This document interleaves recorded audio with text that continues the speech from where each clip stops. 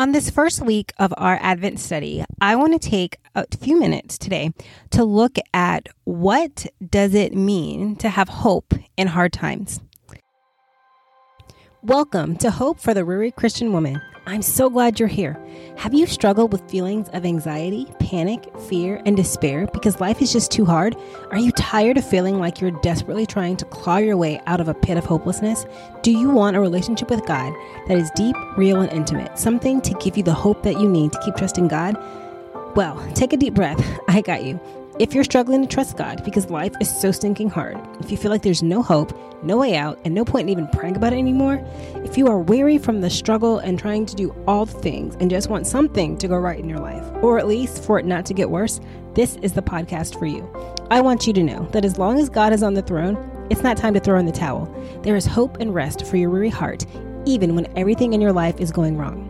How do I know that? Because I found it. Hey there, I'm Latoya Edwards, and I'm no stranger to hard times. But after walking through decades of hard times, I was so weary in my soul, and I felt like I was trapped in a pit of despair. I was frustrated, angry, and hopeless, and I was tired of waiting on God. I was overwhelmed, burnt out, and spiritually exhausted. Turns out, that's exactly where I needed to be to hear from God. During a season of forced rest, I learned more about my identity in Christ and how I was created to connect with Him. And then I was able to start my journey that led from a soul full of despair to being able to say, it is well with my soul. And I even learned how to enjoy life and dream again despite the difficult circumstances of my life. And guess what? You can too. You can find the strength you need to keep going, even when things continue to get worse. The peace you need in your mind to stop being overwhelmed with negative thoughts and emotions. You don't have to stay weary. If that sounds like something you need, you're in the right place. I can't wait to help you find renewed faith, a peace-filled mind, and restored hope. Let's get to work.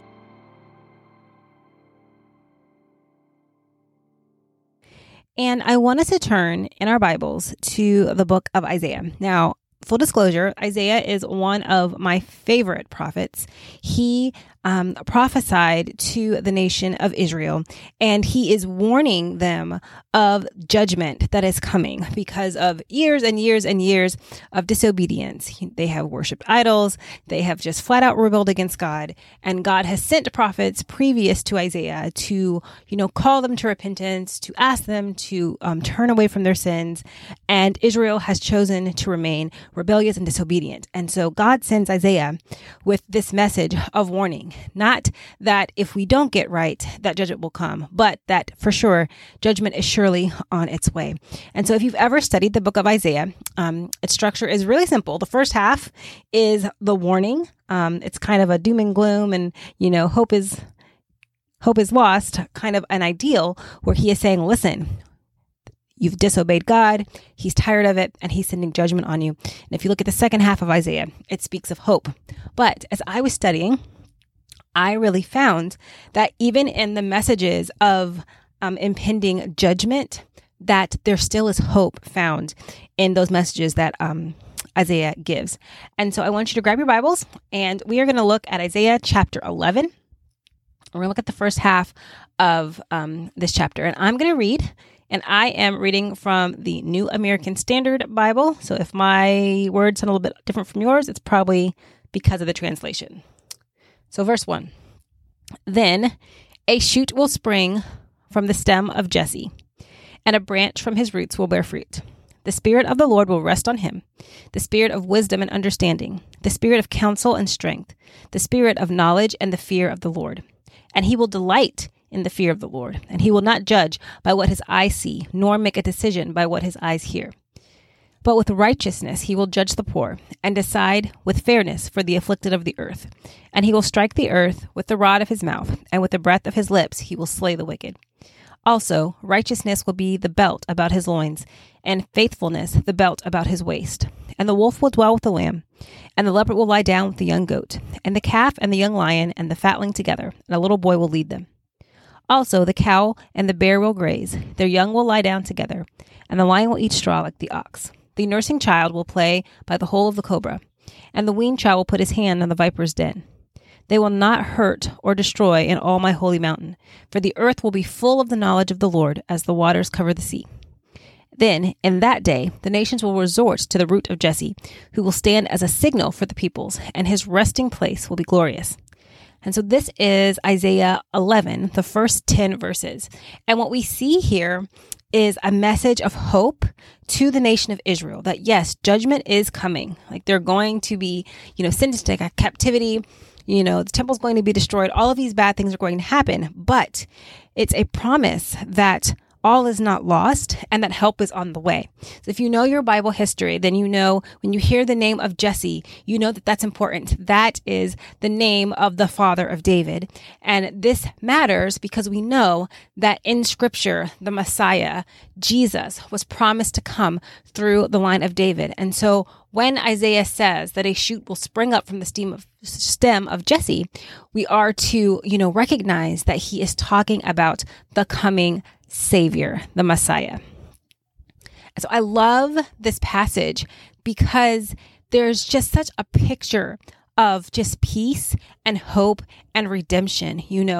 Jesus is coming and he's going to right wrongs. He's going to make sure that things are fair, and the wolf and the lamb are going to be together and be peaceful. The kids are going to touch, snakes' nests and vipers' dens, and nothing's going to happen to them. And there's going to be peace. And the reason that there's going to be peace is because everything is going to acknowledge, Jesus Christ. And I love this picture because when we are walking through hard times, it can be so difficult and darn near impossible to remember that all is not lost. As long as we have Jesus, as long as God is on the throne, we always have hope. And, there's no reason to give up. And that is the first message of the Advent season. I love that it starts with hope because it is much needed. And I want to look at a definition of the word hope. When we hear hope in the Bible, when we hear any kind of words in the Bible, we want to make sure that we understand exactly what is meant by that. Because remember, the Bible was not written in English. The Old Testament specifically was written in Hebrew. And then what we get in our Bibles today are translations. And so words and definitions and meanings don't always translate equally. So it's always important to dig into exactly what you're studying and what you're doing. And when we look in the Old Testament, we see that the word hope, we see it as a noun and as a verb. And as a noun, hope speaks of something waited for. So it talks about this waiting with expectation. As a verb, it's to trust in, to wait for salvation with joy and full confidence. And I love the verb here because it reminds us that hope is something that requires action.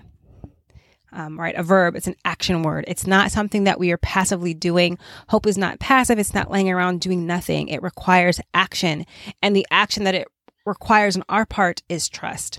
And so as we wrap up our time today, I want to look at these 4 pieces and elements of hope, right? We know that hope is about waiting. It is about trust. It is about having a joyful attitude, and it is living and walking with confidence. And so let's look at trust. And when we think of trust, it really speaks to just relying on strength and ability of a person or a thing. And for the Christian, for us, especially when we're walking through hard times, the thing that we need to learn to rely on is Jesus. In this passage of Isaiah, he is not talking about how the people of Israel themselves are going to make all things right, or going to, bring justice and fairness and cause these things that should not coexist peacefully to do so. No, he is talking about the fact that Jesus is going to come, and he is what is going to make all of these great and wonderful things happen. And the same thing goes for you and I. When we think of trust, it's not trusting in ourselves. It's not trusting in other people. It's not looking toward things or whatever it is to make our situation better or to comfort us and guide us and direct us. We need to make sure that our trust, that our reliance is fully upon the Lord. The second piece to our definition of hope is waiting. And waiting is not always the most enjoyable thing to do in hard times. I definitely get impatient. I get angry. I get frustrated. I want to give up. I fall into despair in the waiting, because when we are waiting, even though we have this trust in God and we know that He is able, the waiting is hard. It's painful. It's exhausting. It wears us down. And so it's really, really, really difficult. But I think the key here, when we're looking at hope and how waiting and hope go together, is to remember that we don't wait like in vain. We have a promise. We have great expectation that something is coming, that someone is coming to make things right, that good things are happening. And because we have this expectation, our waiting looks, or at least it should look, a little bit different. Okay. So if we have the expectation of good things that are coming, it makes the wait easier, and we are being active in our waiting. We are looking for God. We are looking and listening for His voice. We're looking for the direction He wants us to go. We're looking for ways to serve. We're looking for areas in our life to grow. And this is what helps the waiting not be so stinky, because it is definitely not the easiest thing to do. And then the third piece to hope here is with a joyful attitude. And I love that we see our attitude and our mindsets addressed here when we're thinking about hope, because it's so important. When we make up in our minds something that's untrue, that's not grounded in Scripture, it just bleeds into every area of our lives. We have to be so careful about that. Having a joyful attitude means that you can be glad, you can rejoice, you can praise God, even when things don't look how you think they should look, even if things are getting worse instead of better, right? With that joyful attitude, you still tap into that hope that you have, that expectation of good things to come. And that lets you find your strength in the Lord. That's why, in Nehemiah, it says the joy of the Lord is my strength, because that is why we rejoice. That is why we are glad. That is why we are joyful. It's not because we are joyful about what's going on in our lives, or we're joyful about how hard it is. No, we are joyful in the Lord because He's promised to come and make things new. He's promised to come and comfort us and heal us and make us whole again. And that is what we rejoice in. And then the fourth piece to our definition of hope here is confidence. And we talked a little bit about confidence when we were looking at what it means to trust. Confidence and trust go hand in hand, right? When we have confidence, we have full trust in a person or a thing, right? We have full trust, full confidence, full belief that God is faithful and that He's going to do everything that He says that He will do. And all of these together, trust, waiting, a joyful attitude, and confidence, these are all what goes into having hope in hard times, because I know that life can be so hard for so many reasons for all of us in different seasons, and especially around the holidays. It's hard. It's supposed to be this joyous and happy season, right? We are celebrating when Jesus came to earth to fulfill the promise made in Genesis, to give us a way to get back into right relationship with God. And it is a wonderful, just glorious occasion, but it can often just be so hard on us emotionally, because when we look at our lives don't reflect, how good that is. And so we want to remember that in these hard times, in this season of Advent, as we are waiting, that we want to have hope. We want to remember, like Isaiah said to the children of Israel, yes, things are hard, right? But someone is coming. Someone is coming that's going to right all wrongs, that's going to, get justice and fairness and give peace. And it's going to be glorious. And we are waiting, just like Isaiah's audience would have been. We are waiting for the Messiah to come. He's come once and He's done amazing work on the cross. But as His daughters here on earth in this present moment, we are still waiting. We are waiting for Him to return, right? To take all of us home.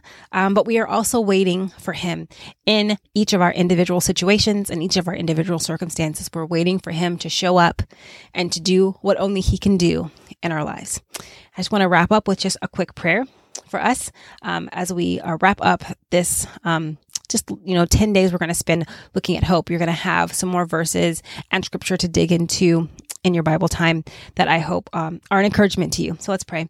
Lord, I just want to thank You so much for sending Your Son to earth to die on the cross for all of our sins, because we would truly be lost without that. And I'm so grateful that we have our Bible, that we can open up the word and we can look into passages like Isaiah 11 and we can read how, yes, things are hard, that judgment comes and trials come, but there's always hope because Jesus is alive and you love us, Lord. And so help us as we're walking through this study together, as we're walking through our lives and whatever hard things may be happening. Help us to remember that truth about that hope, that we don't hope in our situation. We don't hope in other people. We don't hope in ourselves, that we find our hope in your Son, Jesus Christ, because he is faithful. You are faithful, Lord. You keep all of your promise. You love us. You want what is the best for us, God. And even when things are hard, you are still with us, right there in the trenches, in the hurt, in the pain, God. You never leave us alone and you always have a way out. And so we thank you for that. We thank you for this gift of Advent season, of sending your Son. And we are so grateful that he is coming again. And we just ask that you help us to hold on to that hope, to stand in just great, hopeful expectation of all that you want to do in our lives during this time together in the study and many, many years after. All these things we ask in your Son's name. Amen. I hope you were blessed and encouraged by today's episode. I pray it inspires you to draw closer to God. If so, would you stop and share this episode with someone that you know that's feeling weary right now? It would also be a huge blessing to me if you could leave a 5-star rating and review in your podcast player. This will help women just like you find the show. Thank you so much for joining me today. And remember, sometimes life just plain sucks, but God is always there with you. Rest in that truth and find hope for your weary soul.